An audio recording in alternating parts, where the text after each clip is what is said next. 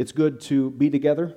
Last summer, I laid out the Gospel of Luke, and here's where we're going as far as we finish this series. And so the text that we are looking at today was determined last summer. Just want to remind you of that.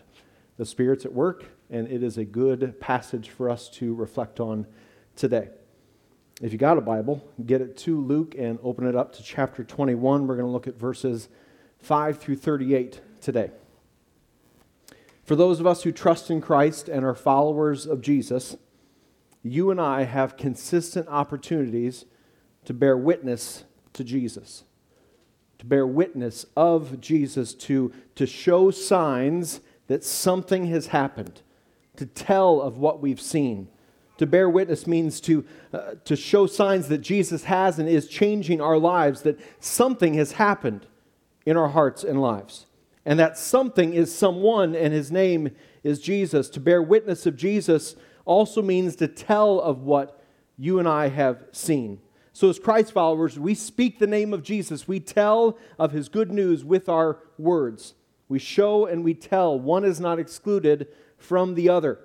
Your faith in and devotion to Jesus, it should be visible in your daily way of life. As disciple makers of Jesus, we also have to open our mouths and use our words. If you're a parent, you're telling your kids about Jesus. If you're following Jesus, you are to open your mouth and tell them about Jesus. You don't want to just go 18 years say, well, they saw my way of life. They kind of magically somehow understood that that's because I trust in Jesus. No, you're actually opening your mouth. And you're showing Jesus and how he's changing you to that next generation. And that translates long past parenting. That goes to coworkers and neighbors and family and friends. So why do we show and tell? Because this is what we've been called to do. Jesus told his disciples in Acts 1:8, "But you will receive power when the Holy Spirit has come on you, and you will be my witnesses in Jerusalem and Judea and Samaria and to the ends of the earth." Witnesses empowered by the Holy Spirit to show of what Jesus has done, to tell of his name and works from our neighborhoods, from the towns we live in, from our Jerusalems to Judea, Samaria, and to the ends of the earth, stretching from neighborhoods to nations, because one day we know that Jesus is returning, not as a humble baby, but as the King of kings, Lord of lords, to judge the living and the dead. This age, as we know it, will end. And those who are in Christ will experience a resurrection, a new heavens, new earth will be established, and we will dwell with the Lord for all eternity, basking in the goodness of his glory. For those who are not in Christ, who have rejected his gospel, his sinless life, his sacrificial death, his triumphant resurrection on the third day, who have said, I don't need a Savior. I can save myself. I'm not concerned about eternity. I can be my own Savior. I don't need Jesus. Those who've rejected him will be separated from the Lord and his grace and goodness for all eternity, which is what they wanted in this life. And they will reap what they have sown and experience suffering and judgment for all eternity in hell rather than the abundant life that Jesus came to give. It's found only in him. For those who are in Christ, the passage that we're looking at today encourages us to take every opportunity we have to bear witness to Jesus, to show and tell of him. For those of you who are listening or not in Christ yet to place your faith and trust in him, may the words of Jesus and this sober warning he gives to his disciples move you toward the Lord and toward saving faith. May today you wholeheartedly trust in Jesus, no longer resisting or rejecting, but receiving, saying, I'm going to follow Jesus Christ with my life for the rest of my life. We're in Luke 21, and as we've seen over the past several weeks in Luke, we're in the final days leading up to Jesus dying upon the cross on Good Friday. His earthly life is nearing the end. So while he will interact with his disciples after his resurrection, he will charge his disciples to Go and make disciples. And Acts 1:8 being an example of that charge post-resurrection. In these days, in Luke 21, he has been with them for 3 years, and so he's preparing his disciples for what's to come. And he wants them to know that in the years in front of them, after he's ascended to heaven, they will have an opportunity to bear witness to Jesus. And in this passage, Jesus has both the near and the far in view. The near destruction of Jerusalem that will happen 40 years from this teaching in Luke 21, and the far, the promised second coming of the Son of Man that is yet to occur in human history. To the disciples listening to Jesus' teaching here, both are in the future. Both of these events are. To us here in 2022, we sit in between them, the fall of Jerusalem in 70 AD and the one-day second coming of the Son of Man. These two events are distinct and yet intertwined, as the fall of Jerusalem, the near, foreshadows, points us forward, points these disciples forward, as well as our own minds and eyes, to the second coming. So verses 5 through 6 in the CSB translation. As some were talking about the temple, how it was adorned with beautiful stones and gifts dedicated to God, he said, "These things that you see, the days will come when not one stone will be left on another that will not be thrown down." So in 586 BC, the first temple was destroyed by the enemies of Israel as a result of the idolatry of the Israelite people. Here, Jesus is saying this second temple will be destroyed as well in the judgment toward the people who have rejected him, the one true Savior and Messiah. He told them in Luke 19, 41 through 44, that these people of the city have rejected him when the Lord himself had visited them. They'd missed him. They didn't recognize him. And that judgment was coming. The city will fall. The second temple here it was being greatly expanded and improved by Herod at the time. Work had begun 19 years before Jesus was born. It wouldn't be complete until 63 AD, which ironically is 7 years before it will be utterly destroyed. New foundation walls, enlarging it to twice the original size, 5 football fields wide, 4 football fields long. It was massive, majestic. It was brilliant in its beauty. For instance, marble stones that were used 67 feet long, 12 feet high, 18 feet wide. So if none of those numbers translate to you, between here and the back wall, a slab of marble, one section of seating wide, as tall as nearly the top of that metal siding, a slab of marble, majestic. The temple was awe-inspiring to anyone who encountered it. And Jesus said, "These things that you see, marble such as that, the days will come when not one stone will be left on another that will not be thrown down." And in less than 40 years, these prophetic words of Jesus will come to pass. This majestic and monumental temple will be destroyed because the things of this earth, even those that appear permanent, are so temporary.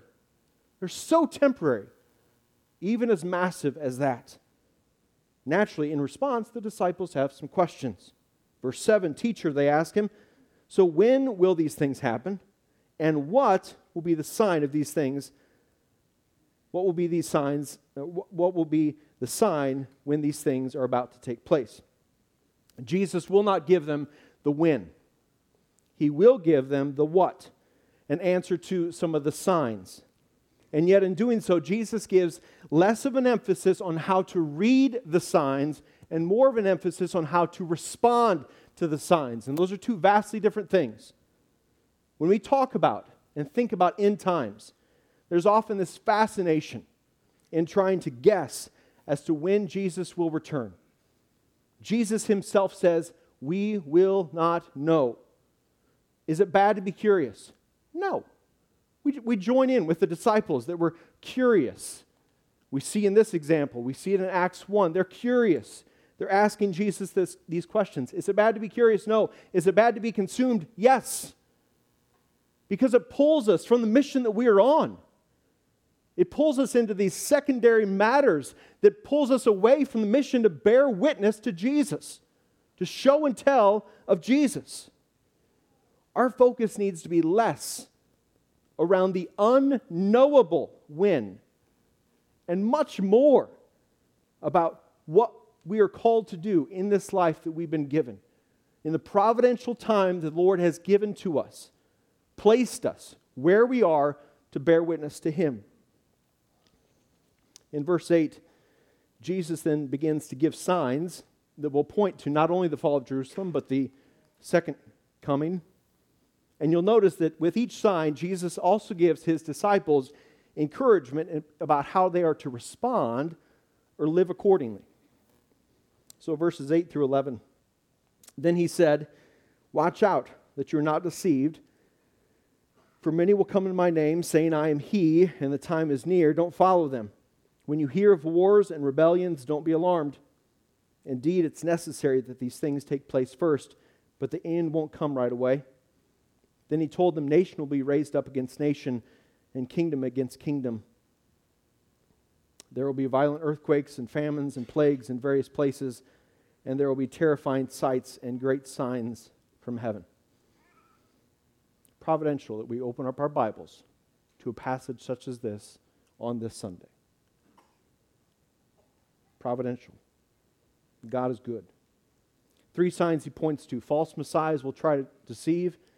Humanity will be in conflict, and creation will be in chaos. False messiahs will come after Jesus, and their intent will be to deceive and lead others toward themselves rather than the one true Savior and Messiah. Throughout history, we've seen examples of this. We'll continue to see these until the second coming. False messiahs never lead to anyone other than themselves.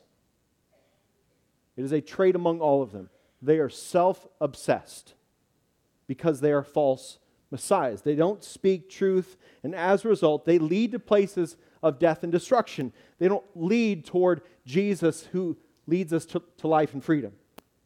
So what does Jesus say to do? He says, watch out for them, don't be deceived, and don't follow them. And the key way we avoid deception is to grow daily in our knowledge of who Jesus is from the Scriptures, abiding in Christ, letting His Word dwell richly among us, centrally to our community with other believers. This helps us recognize what's false and what's true. According to Jesus in John 10, we want to be sheep who recognize His voice. And so we want to be consistently opening up our Bibles so that we recognize His voice. So we discern the nature and character of the one true God and discern the enemy's schemes, who's only out to steal, kill, and destroy, according to Jesus in John 10.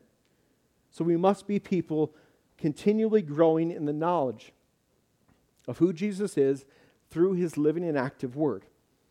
Jesus also says humanity will be in conflict. Wars and rebellions will occur. Nations and kingdoms will rise up against one another, to which Jesus says, don't be alarmed. While those who have put their faith not in Jesus, but in themselves, will be prone to fear and terror, to the believer, don't be alarmed, Jesus tells His disciples. Don't be disturbed or surprised or overcome by trouble, because remember what Jesus says in John 16. He says in the Gospel of John, that we'll experience trouble in this life. But take heart. Be of good courage, because He has overcome the world. He also says that creation will be in chaos. Natural disasters will be occurring. Creation will be groaning, as Romans 8 describes. And it's been groaning since the fall of man in Genesis 3. Jesus continues in verse 12, giving more signs to His disciples who've just heard that the temple is going to be turned upside down. Verse 12, but before all these things, they will lay their hands on you and persecute you. They will hand you over to the synagogues and prisons, and you will be brought before kings and governors because of my name. This will give you an opportunity to bear witness. Therefore, make up your minds not to prepare your defense ahead of time. For I will give you such words and a wisdom that none of your adversaries will be able to resist or contradict. You will even be betrayed by parents and brothers, relatives and friends. They will kill some of you. You will be hated by everyone because of my name, but not a hair of your head will be lost. By your endurance, gain your lives. One more sign Jesus points to that will occur in the life of the disciples. He's speaking to here. It has occurred in disciples since. It will until His second coming. And that is the persecution of the disciples of Jesus. If you read in the book of Acts, persecution is one thread throughout the entire book. The story of the early church beginning and it's spreading from Jerusalem, Judea, Samaria, and launching to the ends of the earth. Notice that Jesus says that it's through persecution, disciples of Jesus will be brought before kings and governors. They will be presented opportunities before leaders to show and tell of Jesus, opportunities that are the result of hardship, that are the result of persecution that gets them this platform. Again, we see that in the New Testament church. Acts 4. Peter and John are put before religious leaders. Acts 25 and 26, Paul is brought before King Agrippa. In Philippians, Paul writes a letter while being under house arrest to the Romans, and he says this, Philippians 1, 12 through 14. Writing to the church at Philippi, he says, "Now I want you to know, brothers and sisters, that what has happened to me, house arrest, has actually advanced the gospel, so that it has become known throughout the whole imperial guard and to everyone else that my imprisonment is because I'm in Christ. Most of the brothers have gained confidence in the Lord from my imprisonment and dare even more to speak the word fearlessly. What has happened to me has actually advanced the gospel," he writes. That's what Paul's seen in his life. That's what Jesus is telling his disciples here. And he gives them this promise in verses 14 and 15, that when these opportunities to bear witness to come, when they present themselves as a result of persecution, the Lord will give them the words and wisdom to speak with. And again, if you simply read the book of Acts, you see this on display. If you want to grow in boldness, in prayerfulness, in being reminded of where we follow as a New Testament church, read the book of Acts. Spend time in the book of Acts. Spend time reading about how the New Testament church were witnesses, as well as how they loved one another.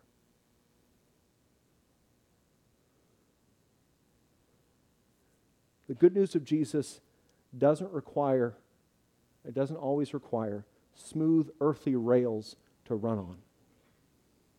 It's not the power of man. If it was the power of man, it would need smooth earthly rails. It's the power of God for the salvation of all who might believe.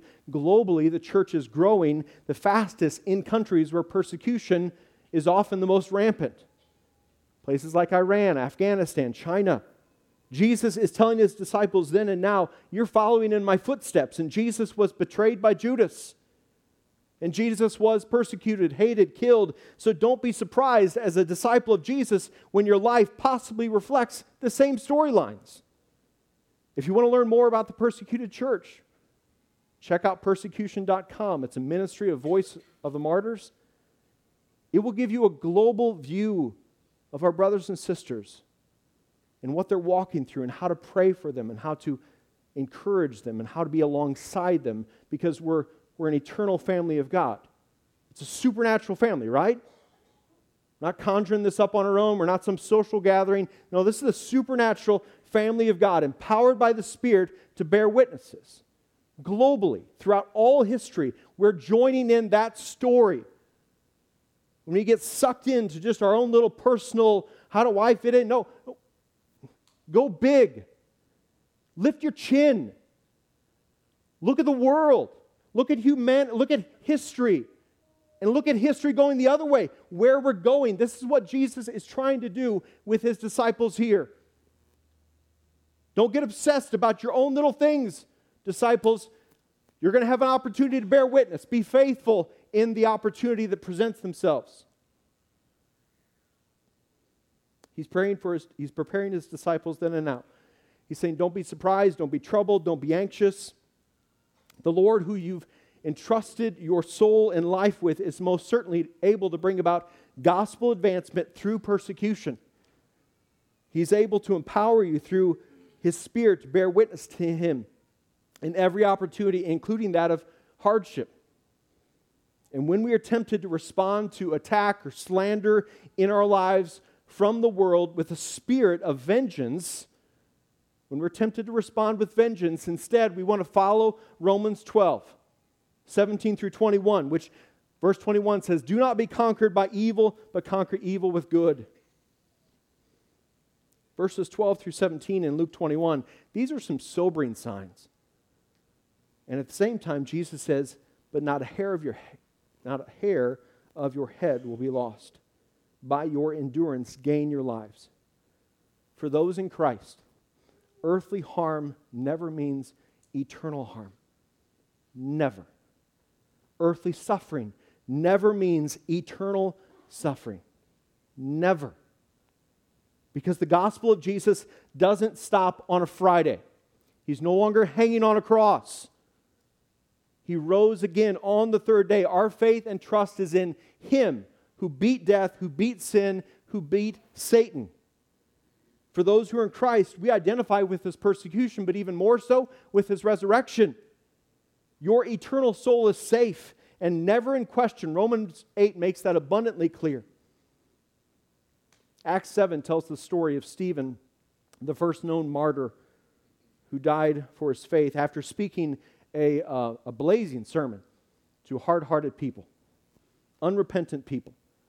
We pick up the story in verse 54 of Acts 7. When they, the unrepentant people, heard these things from Stephen, they were enraged and gnashed their teeth at him. Stephen, full of the Holy Spirit, gazed into heaven. He saw the glory of God and Jesus standing at the right hand of God. He said, "Look, I see the heavens opened and the Son of Man standing at the right hand of God." They yelled at the top of their voices, covered their ears, and together rushed against him. They dragged him out of the city and began to stone him. And the witnesses laid their garments at the feet of a young man named Saul. While they were stoning Stephen, he called out, "Lord Jesus, receive my spirit." He knelt down and cried out with a loud voice, "Lord, do not hold this sin against them." And after this, he fell asleep.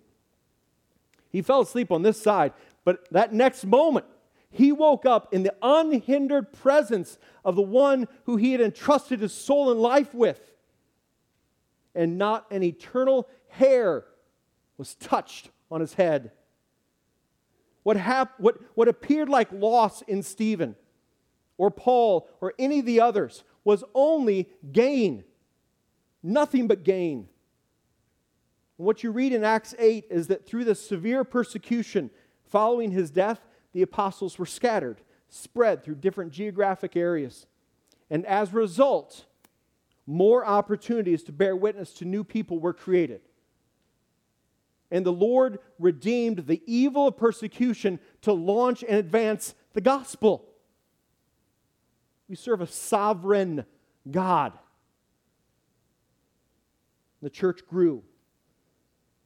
Jesus goes on, and he and his disciples are standing with the temple in view.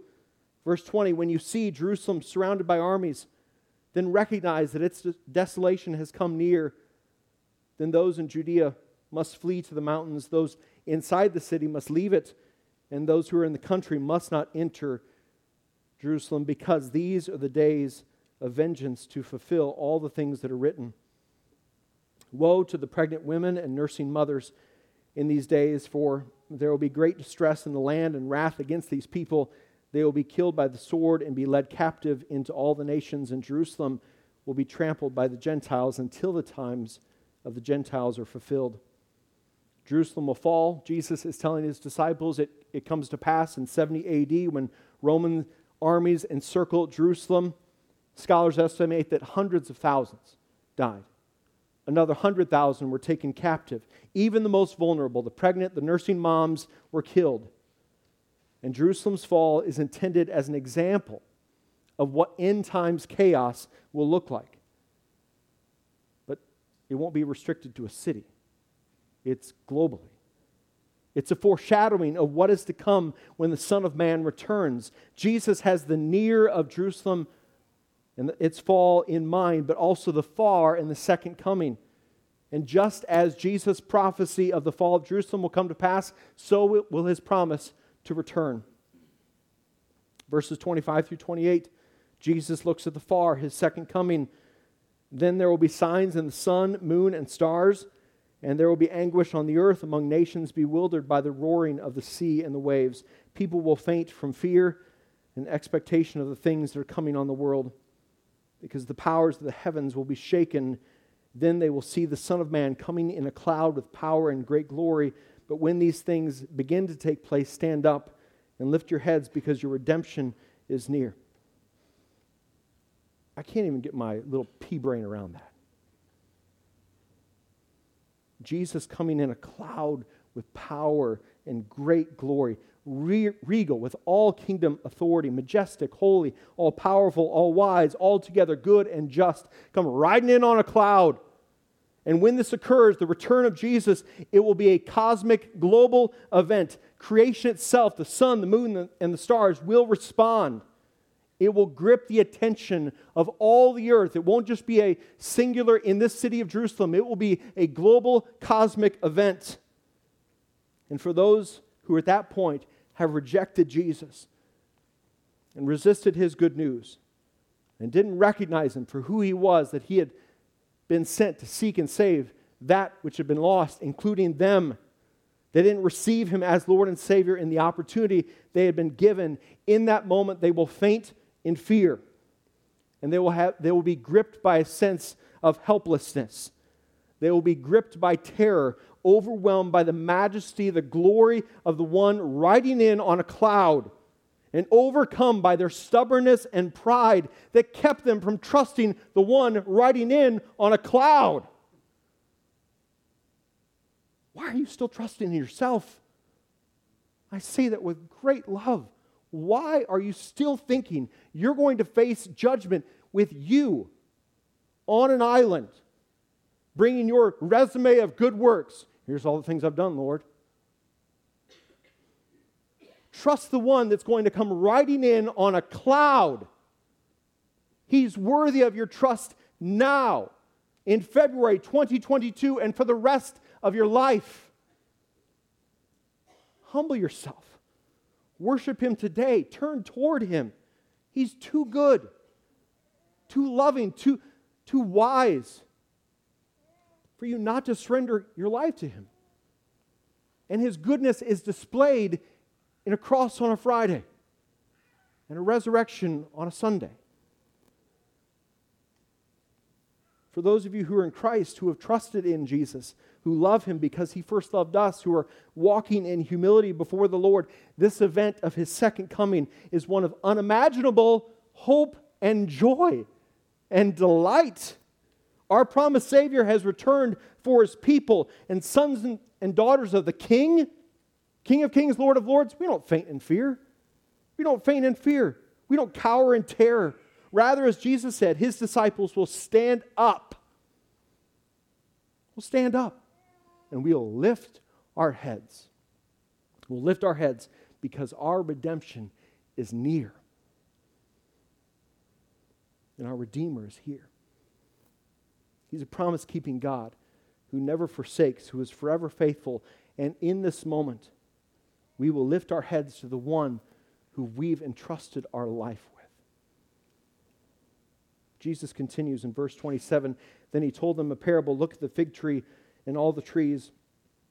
As soon as they put out leaves, you can see for yourselves and recognize that summer is already near.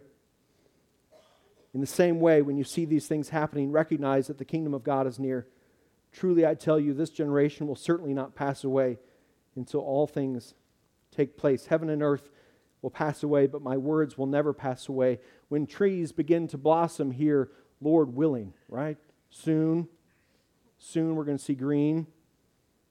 When the leaves start to pop out and grow, you know that summer's on its way.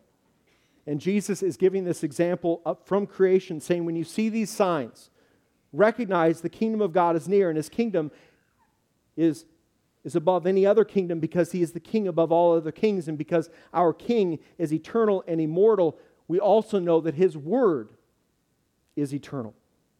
Whereas heaven and earth, even majestic temples, will crumble and fade and pass away, and a new heavens and a new earth will be established, his words are eternal. The truth of his words are unchanging, so the goodness of his words to us are forever. 2 Timothy 3 reminds us that all of Scripture is inspired and breathed out by the Lord. So knowing that his words and his word to us is sure and steady, even when the world is uncertain, let's be a people anchored to the word, growing in our understanding of our Savior Jesus, who we are called to bear witness to as a way of life. Verses 34 through 38, the final section for today, Jesus gives two charges to his disciples. He says, be on your guard and be alert at all times. Verse 34, be on your guard so that your minds are not dulled from carousing, drunkenness, and worries of life, or that day will come on you unexpectedly, like a trap. For it will come on all who live on the face of the whole earth, but be alert at all times, praying that you may have strength to escape all these things that are going to take place and to stand before the Son of Man. During the day he was teaching in the temple, but in the evening he would go out and spend the night on what is called the Mount of Olives. Then all the people would come early in the morning to hear him in the temple. So be on your guard and be alert. These are action-oriented words. These are not bomb shelter words. These are action-oriented, empowered by the Spirit, going as a witness. Be on your guard. Because Jesus is saying we'll be tempted to let our minds be dulled by earthly substances and by earthly worries. And often we're tempted to turn to the substance when we face the worry. He says drunkenness, but please do not limit it to only alcohol. This is any created substance, both legal, illegal. We don't care what the state or a government declares as legal or illegal.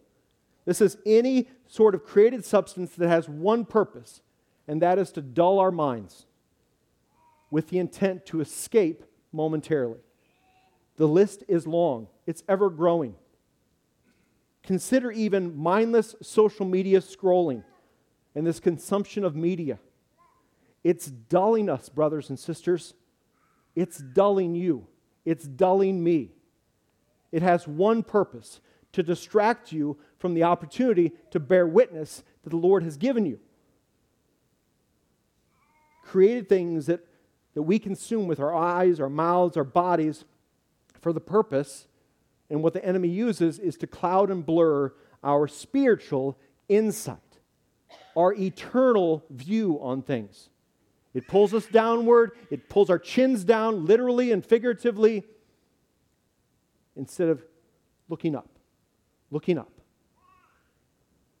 Jesus says his disciples are to instead be on guard. Be on guard against the schemes of the enemy, the temptations of the flesh, the worries of this world that often pull us downward. Be on guard. Don't get careless. Don't get callous. He's saying Jesus also charges us to be alert at all times. Don't fall asleep at the wheel. Don't lose sight of the end. Live with eternity in view. And how can we be alert when you and I'll be the first one to confess, are so prone to being distracted? How can we be alert? Well, he calls us to pray. Praying for strength and endurance for the race that we've been called to, a race that we're empowered by the Spirit to run, a race full of God-given opportunities to bear witness to Jesus, to show and tell of him. We're going to close in prayer, and we're going to use the words of Colossians 4, 2 through 6 as our prayer. Devote yourselves to prayer. Stay alert in it with thanksgiving. At the same time, pray also for us that God may open a door for us, for the word to speak the mystery of Christ, for which I am in chains, so that I may make it known as I should, act wisely toward outsiders, making the most of the time. Let your speech always be gracious, seasoned with salt, so that you may know how you should answer each person. Empower us through your Spirit. Lord Jesus, to live this out and to make the most of the opportunities before us to bear witness to you, to show of your goodness and your love through our actions and our way of life, to tell of your name, to speak of your name, to speak of the gospel, your virgin birth, your sinless life, your sacrificial death, your triumphant resurrection, your ascension that followed, your one day second coming. We trust that you are more than able. You are a promise-keeping God. So empower us with your Spirit to bear witness to you, to show and tell of your glory and your goodness. We pray this in your name. Amen. Acts 4, starting in verse 1, says this, telling a story about Peter and John. While they were speaking to the people, the priests, the captain of the temple guard, and the Sadducees confronted them because they were annoyed that they were teaching the people and proclaiming in Jesus the resurrection of the dead. So they seized them and took them into custody until the next day, until it was already evening. But many of those who heard the message believed, and the number of the men came to 5,000. The next day their rulers, elders, and scribes assembled in Jerusalem with Annas, the high priest Caiaphas, John, Alexander, and all the members of the high priestly family. After they had Peter and John stand before them, they began to question them, "By what power or in what name have you done this?" Then Peter was filled with the Holy Spirit and said to them, "Rulers of the people and elders, if we are being examined today about a good deed done to a disabled man, by what means he was healed, let it be known to all of you and to all the people of Israel that by the name of Jesus Christ of Nazareth, whom you crucified and whom God raised from the dead, by him this man is standing here before you healthy. This Jesus is the stone rejected by you, which has become the cornerstone. There is salvation in no one else, for there is no other name under heaven given to people by which we must be saved." When they, the religious leaders, observed the boldness of Peter and John and realized they were uneducated and untrained men, they were amazed and recognized that they had been with Jesus. Brothers and sisters, you have everything you need to be a witness for Jesus. Peter and John were simply empowered by the Spirit. They're not superheroes. Empowered by the Spirit, you have everything you need. Abide in Jesus this week. Enjoy being in His Word. Enjoy being with Him. And then let's be prayerful and walk by faith into opportunities to bear witness to Him that He opens up for us.